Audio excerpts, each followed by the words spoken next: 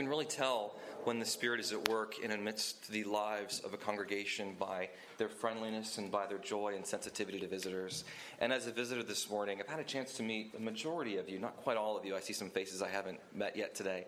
But it's been truly a blessing just to meet with you and talk with you very briefly before the service. I'd like to read this morning from Acts chapter 16. We'll actually be reading a little bit further than indicated in the bulletin. We'll be reading to the end of the chapter to verse 40. This is Paul speaking. He's just begun his second missionary journey. It's Luke speaking. Luke tells for us, "As we were going to the place of prayer, we were met by a slave girl who had a spirit of divination and brought her owners much gain by fortune-telling. She followed Paul and us, crying out, 'These men are servants of the Most High God, who proclaim to you the way of salvation.' And this she kept doing for many days. Paul, having become greatly annoyed, turned and said to the Spirit, 'I command you, in the name of Jesus Christ, to come out of her.' And it came out that very hour. But when her owners saw that their hope of gain was gone, they seized Paul and Silas and dragged them into the marketplace before the rulers. And when they had brought them to the magistrates, they said, 'These men are Jews, and they are disturbing our city. They advocate customs that are not lawful for us as Romans to accept or practice.' The crowd joined in attacking them, and the magistrates tore their garments off them and gave orders to beat them with rods. And when they had inflicted many blows upon them, they threw them into prison, ordering the jailer to keep them safely. Having received this order, he put them into the inner prison and fastened their feet in the stocks. About midnight, Paul and Silas were praying and singing hymns to God, and the prisoners were listening to them. And suddenly there was a great earthquake, so that the foundations of the prison were shaken. And immediately all the doors were opened, and everyone's bonds were unfastened. When the jailer woke and saw that the prison doors were open, he drew his sword and was about to kill himself, supposing that the prisoners had escaped. But Paul cried out with a loud voice, 'Do not harm yourself, for we are all here.' And the jailer called for lights and rushed in, and trembling with fear, he fell down before Paul and Silas. When he brought them out and said, 'Sirs, what must I do to be saved?' And they said, 'Believe in the Lord Jesus Christ, and you will be saved, you and your household.' And they spoke the word of the Lord to him and all who were in his house. And he took them the same hour of the night and washed their wounds, and he was baptized at once, he and all his family. Then he brought them up into his house and set food before them, and he rejoiced along with his entire household that he had believed in God. But when it was day, the magistrates sent the police, saying, 'Let those men go.' And the jailer reported these words to Paul, saying, 'The magistrates have sent to let you go. Therefore come out now and go in peace.' But Paul said to them, 'They have beaten us publicly, uncondemned, men who are Roman citizens, and have thrown us into prison. And do they now throw us out secretly? No, let them come themselves and take us out.' The police reported these words to the magistrates, and they were afraid when they heard that they were Roman citizens. So they came and apologized to them, and they took them out and asked them to leave the city. So they went out of the prison and visited Lydia, and when they had seen the brothers, they encouraged them and departed." Well, it doesn't take a genius to look at the calendar and see that we're into a new year. I don't know what 2015 was like for you. For me, it was an up and down year. I began 2015 returning to school, excited about what the year would bring. And over the course of the year, different things happened. I lost some loved ones, had some difficult times in the year. But through and amidst the difficulties, I can look back at 2015 and say it was a good year, not necessarily because of the things that happened to me, but because in 2015, I grew stronger in my love for Christ. As we enter into 2016, it's hard to know what this year will bring with it. Perhaps it'll bring good things. Perhaps there'll be marriages and births. Perhaps there'll be graduations or other things to be excited about. Perhaps if you root for a certain football team, there may be a national championship. Who knows? Who knows? God knows. So 2016 could be a good year. But 2016 could be a bad year. It's an election year, I believe. Am I right? With election years, there come good things and bad things. Changes of the regime can be good, and sometimes they can be bad. So 2016 might not be an exciting year for you, but it may. So when considering preaching and what I should talk about and how we should attack this new coming year, I can't promise that 2016 will be a good year. Neither can I particularly promise that it'll be a bad year. But given the few years of experience I've had in life, I can promise that there will be ups and there will be downs. There will be good things in the year to come. There'll be moments of inexpressible joy and excitement and beauty. There'll be moments of deep hurt, deep pain, deep frustration. And that might just be after Alabama plays in the national championship. I don't know. So as I look at examples in Scripture of how to handle the ups and downs of life, I look at someone like the Apostle Paul, and I see the experiences that he bore. Most of us remember Paul's story. He was a man that grew up. He was born in the city of Tarsus, which was a very cosmopolitan city. He was a Jew living in a Roman city with a very strong Greek culture and Greek presence. And so he was a multicultural man. He was a very educated man. Studied under Gamaliel, who was a very well-known and respected teacher in his day and age, and he was advancing up in the ranks of the Pharisees. He was doing what he felt at the time to be very, very important in curbing what he perceived at the time as a young heresy that was threatening Judaism, that was threatening the truth, and so he was responsible in part for the persecution of Christians. But one day, while heading to Damascus to find some more Christians there, the Lord encountered him powerfully and revealed himself. Jesus Christ revealed himself to be the one who he was persecuting. And this broke Paul's heart. And so the series of ups and downs began, where he thought as a young man that he would be growing as a prominent Pharisee and as a prominent scholar of the law. Now the Lord was calling him to take the gospel to men and women who were Gentiles, men and women before that he never would have considered worth or worthy of hearing the truth of the God of the Old Testament. Now this was the audience to whom he was called to declare the power of the gospel.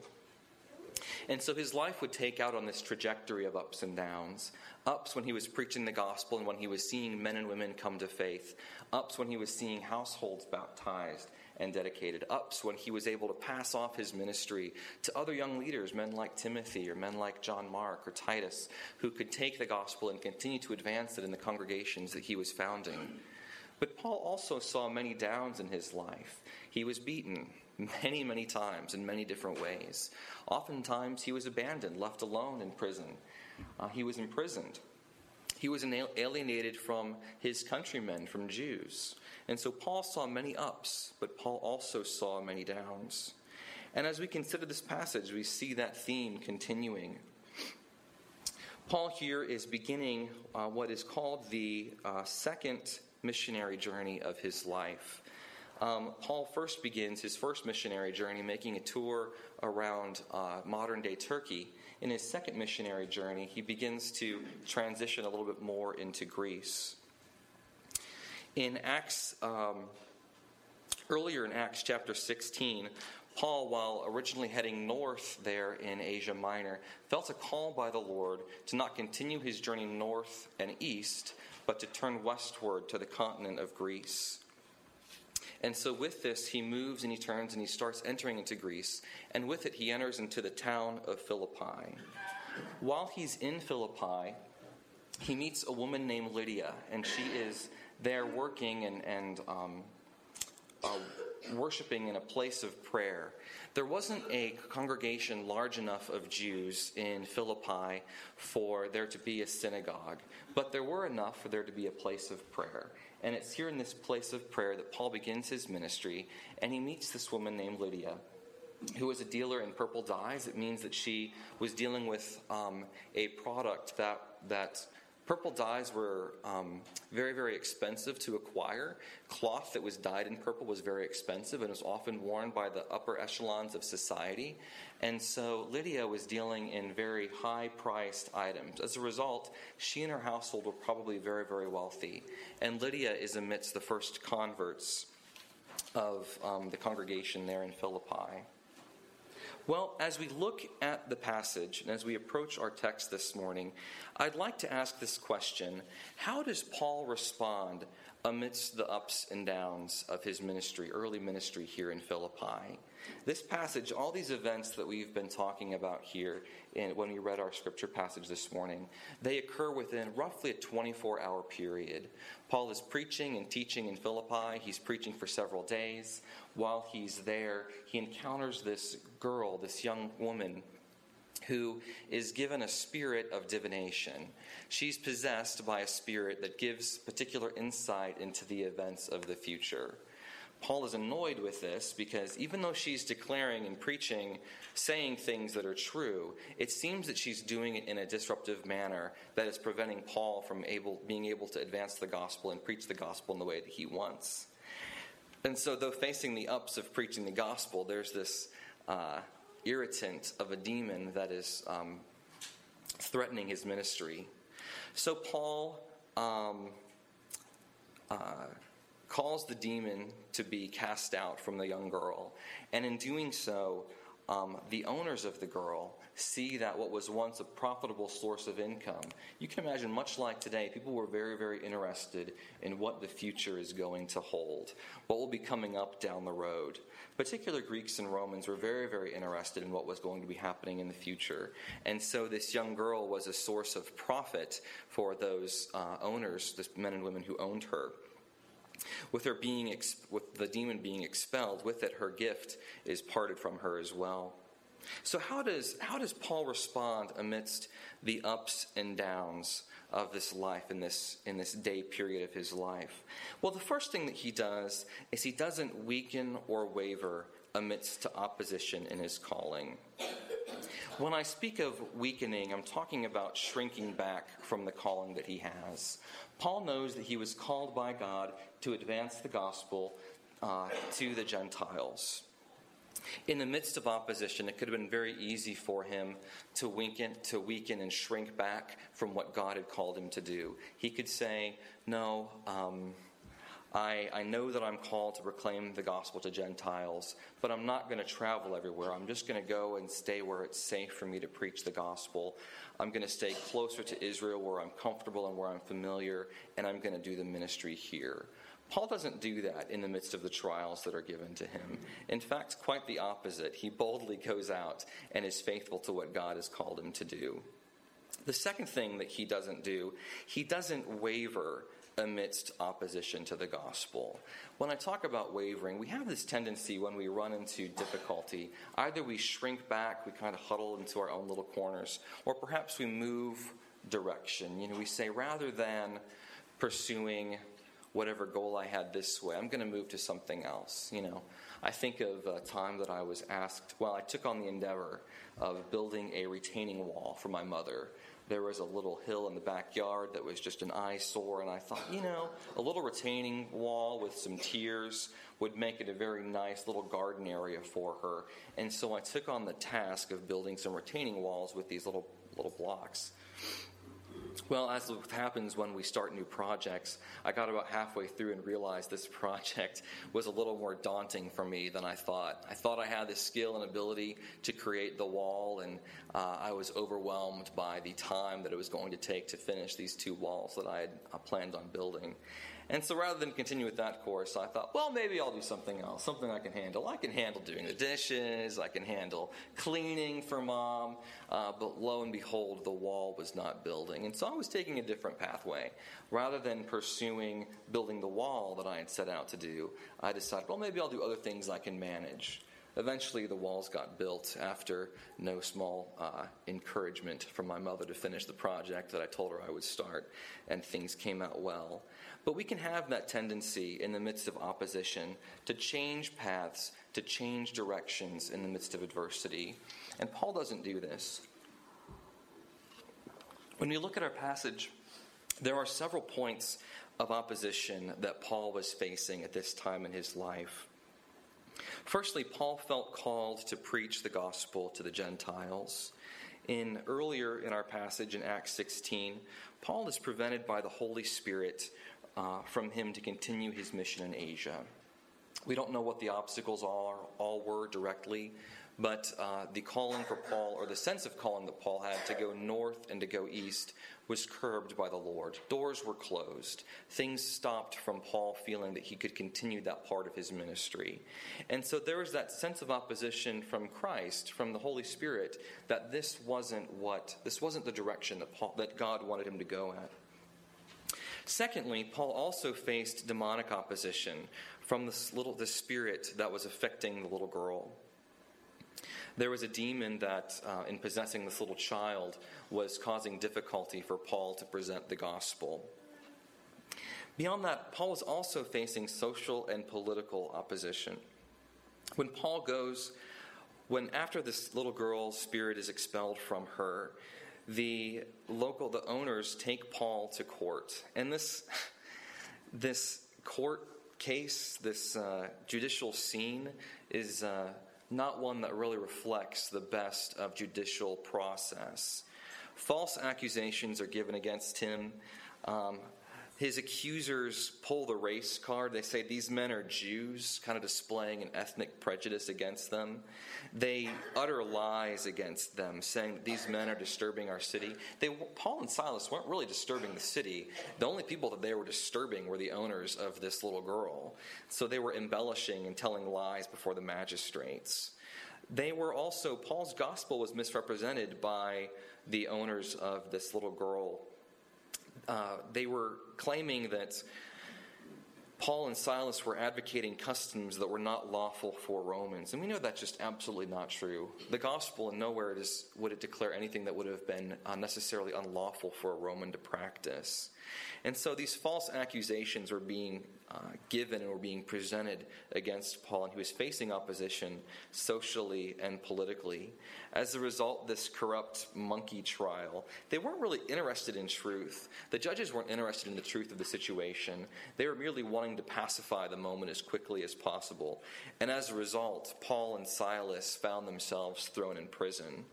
So not only were they facing opposition from demons or facing opposition politically, they were also facing natural opposition. I mean, could you imagine being in a circumstance where you feel that God has called you to preach the gospel, so you're preaching the gospel.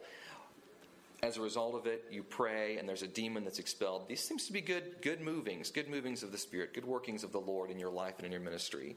And all of a sudden, you're brought before a judge and before a court, falsely accused, you're thrown in prison, you find yourselves in the deepest, most remote parts of the prison, shackled, in chains, isolated with the worst of thieves, thinking, God, this isn't exactly what I had in mind, or what I thought was you were going to provide for me when you called me into ministry.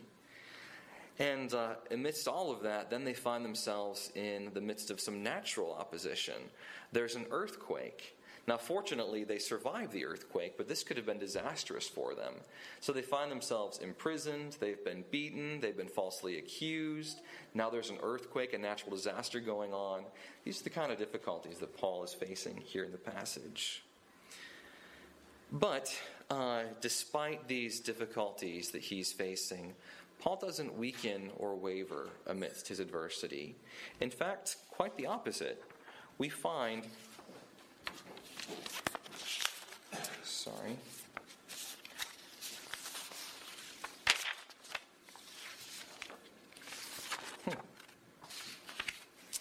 Only got 2 pages of my notes. We find that despite that, what happens is Paul actually finds himself in a different kind of position. He finds himself in a position of worship. And perhaps the most fascinating part of the whole story, in my opinion, is this circumstance where Paul and Silas, despite the opposition that they're facing, they find themselves singing and praising and singing hymns to God. I don't know if you've ever been in the kind of difficulty where things are pressing and weighing on you, and you found the reality that music can do wonderful things for our hearts and for our souls. When I was a younger boy, my family and I were on a small vacation trip, and we were in this little hut, I guess is what you call it. And the foundation of the little cottage that we were staying in was pretty small, and then the outer portions were wider. It was kind of a aesthetic design. And we were there just enjoying our time and fellowship with one another. And that evening, unbeknownst to us, we weren't watching TV. We had agreed to cut off the television and cut all the technology away from ourselves so we could enjoy our time as a family, which can be a good idea, but it can be a bad idea when there's a weather threat of multiple tornadoes coming into that little town that you're living in. We didn't know. And so all of a sudden, we hear the alarms go off. We don't really know what to do. Given the small foundation, the winds start blowing, and our cottage starts rocking back and forward. So we go and climb into a little closet that's kind of in the central part of the house, knowing that if the sides fall off, at least hopefully the centerpiece will stay. And amidst the stress and difficulty of the circumstance, Mom suggests, why don't we start singing hymns? And we did. And despite the house shaking and our little dog barking, we found that singing hymns in the midst of difficulty and stress provided for us an opportunity to turn our eyes away from the oppression that was around us and lift our eyes back to things that are really important, to the goodness of God, to the wonder of God, to what He has done for us in our lives. And Paul and Silas do this in the midst of the difficulty that they are experiencing. Rather than be consumed by the frustration and stress, they decide in this moment that they will turn their eyes to Christ, and they will do so by singing songs. And as a result of this has an effect on those who are around them. And this is the second thing that we see Paul doing. He's not weakening or wavering in his faith, but in everything that he's doing, he's planting seeds of the gospel. Firstly, he's doing so by singing these songs and spiritual hymns. The second thing that he's doing is when he's given an opportunity to exploit the weaknesses or circumstances of those around him, he doesn't do that. The jailer, being a man of importance, if any one of the prisoners would escape, he and his life would be forfeit. He would probably be beaten and tortured and abused, and as a result of that, he would eventually lose his life. Paul is aware of this. Paul had been in prison before. He was a man of his day. He knew the customs and the penalties for those who were around him. And he knew when he looked at the Philippian jailer, he looked at him not just as a man who was over him and responsible for him, but also he saw him as a person. He saw him as a man whom God could be calling to himself. And so he doesn't exploit the opportunity, neither he or Silas exploit the opportunity that they have when their bonds are broken and when the shackles come free and when the bars are released from their holdings. They don't flee and escape like they could have. They would have been within their rights to. They were falsely accused. They were falsely imprisoned. It wouldn't have necessarily been wrong for them to flee. But if they had fled, it would have cost their jailer his life. And Paul is sensitive to that. So rather than fleeing like they could have, instead they stay put, knowing that they will remain in custody, but it will preserve the life of the Philippian jailer. And what happens as a result of this? The jailer is powerfully touched by Paul and Silas not taking that opportunity to flee. The jailer says, "What must I do to be saved?" And there's an irony here. The term that he's using for saved is the one that it would be synonymous for someone to be released from prison. And so there's an irony here that Paul and Silas are the ones that are imprisoned, and yet the jailer is the one who is asking, "What must I do to be free from the bonds of slavery?" An irony. Do you see it? Do you see it? And so what happens in planting the seeds of the gospel? By worshiping through the midst of the adversity, also by not exploiting the weaknesses of others, the Philippian jailer is touched by the power of the gospel in the lives of Paul and Silas. And he asks, what must he do to be saved? As a result of that, we're familiar with the story. It's a well-told story. He and his family come to a saving trust of Jesus Christ. And this leads to a third way that Paul is not exploiting, or that Paul is planting seeds of the gospel. He has worshipped through the midst of adversity. He has also not exploited the weaknesses of those who are around him. And thirdly, he shows a sensitivity to injustice that's around him. Paul and Silas were falsely accused. They weren't really given their fair due or hearing in the trial. There was a mob scene, and the justices who were presiding, the judges who were presiding over their case, tried to quickly just deal with the situation and pacify the crowd. In the midst of it, those judges didn't do their fair diligence in properly seeking out Paul and Silas's take on the circumstances. Had they done that, the reality of Paul and Silas's citizenship as Roman citizens would have come to the forefront, and the whole escapade would have been avoided. And so when Paul and Silas are granted release from prison, the judges try to quietly put it away. And Paul says, "Oh, no. I'm not going to let you get away with not publicly being recognized as being judges who haven't done their due diligence in seeking out the truth in regards to my case." Paul's not being vindictive here. He's not trying to puff himself up. We see that Paul's beaten multiple times, and Paul isn't looking for justification in the midst of it. It seems like what Paul's intention here is for the judges and the community to know that an injustice was done. It was very, very important to him.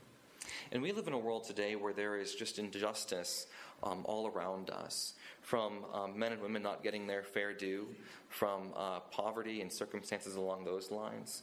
The church has been placed in a wonderful position for us to meet the needs of those who are truly, truly in need, not just financially, but emotionally and spiritually as well. We have the truth of the gospel, the love of Christ that is motivating us and compelling us. And so as a result, it's important for us this year that we keep in mind through the midst of the adversities to not lose sight of the importance of looking after those who are around us and of making sure that those who God draws near to us in our circumstances still see the light of the gospel despite the injustices around us. So Paul doesn't weaken or waver in his circumstances. He worships through the midst of adversity. He also is careful to not exploit the weaknesses of others. And then lastly, when injustice presents itself, Paul takes a stand against injustice.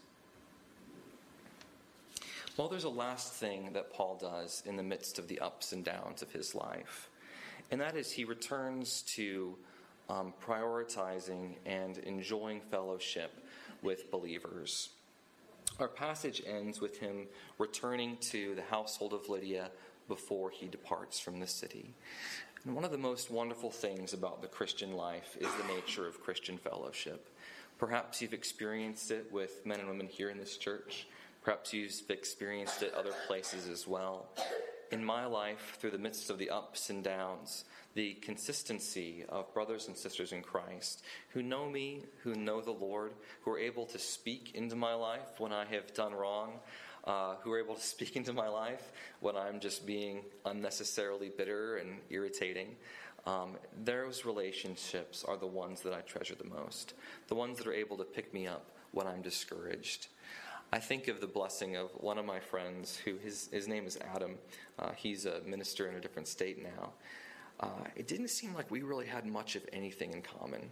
Almost comically so. We were different dimensions, we had different interests, but the Lord placed him just 2 doors down from me when I was living in New England in college, or in early seminary.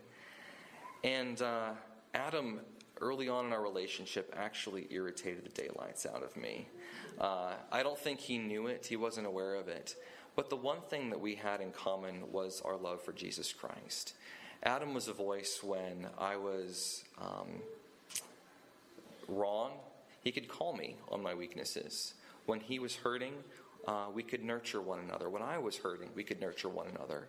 And despite on paper not having much in common at all, when we got together, the one thing that we shared in common was a saving knowledge of Christ, a love for the gospel, and a desire to see the Lord work his way in our lives and in our ministries. Adam became one of my best friends. He was a great encouragement to me in the midst of discouragement, in the midst of frustration of academic life in your early 20s. And I'm very, very grateful for him. I hope for each of you that you have relationships that you can be yourself in, that you can be open both to criticism when necessary and also open to encouragement. But not just where you're always the one that's receiving the criticism or the encouragement, but relationships where you're able to encourage, where you're able to lovingly call your brothers and sisters on their shortcomings. This is the beauty of Christian fellowship, friends, that the Lord has called us to himself, that he has forgiven us of our sins and our trespasses, and that he has put us in the midst of other men and women who are hurting and who are in need of the continual reminder of the power of the gospel to cleanse us, to grow us, to mature us into the men and women that God is calling us to be. And so the last thing that Paul does is he returns to these kind of relationships there in Philippi when he returns to meet with Lydia and their household. It had been a crazy day for him. He began his day preaching the gospel, casting out a demon. He found himself before a corrupt jury and a corrupt court, falsely imprisoned. Yet in the midst of that imprisonment, he and Silas sung, and as a result of their singing and failure to exploit the opportunity to flee their captives, the Philippian jailer came to know Christ. I can't imagine the conversation that they had there in Lydia's house that evening. So these are some of the things that we see Paul doing in the midst of the ups and downs of life. In the good times and the bad times, we see that Paul is prioritizing the work of the gospel in his life. He's doing so by not weakening or wavering amidst the difficulties that he's experiencing. He does so by worshiping through the midst of adversity. He does so by not exploiting the weaknesses of those who are around him, by calling injustice injustice when the time is right, and also by prioritizing Christian fellowship in the midst of adversity. Friends, I can't promise that this year is going to be a good year. I can't promise that it's going to be a bad year.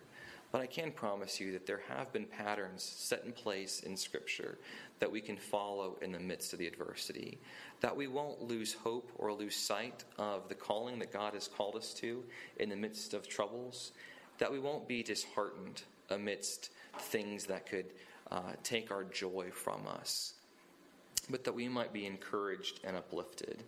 And so I hope, friends, that over the course of this year, whatever it is that God brings in your life, that you will draw near to the Lord, that you will draw near to Scripture, and that in doing so that you'll also prioritize Christian fellowship.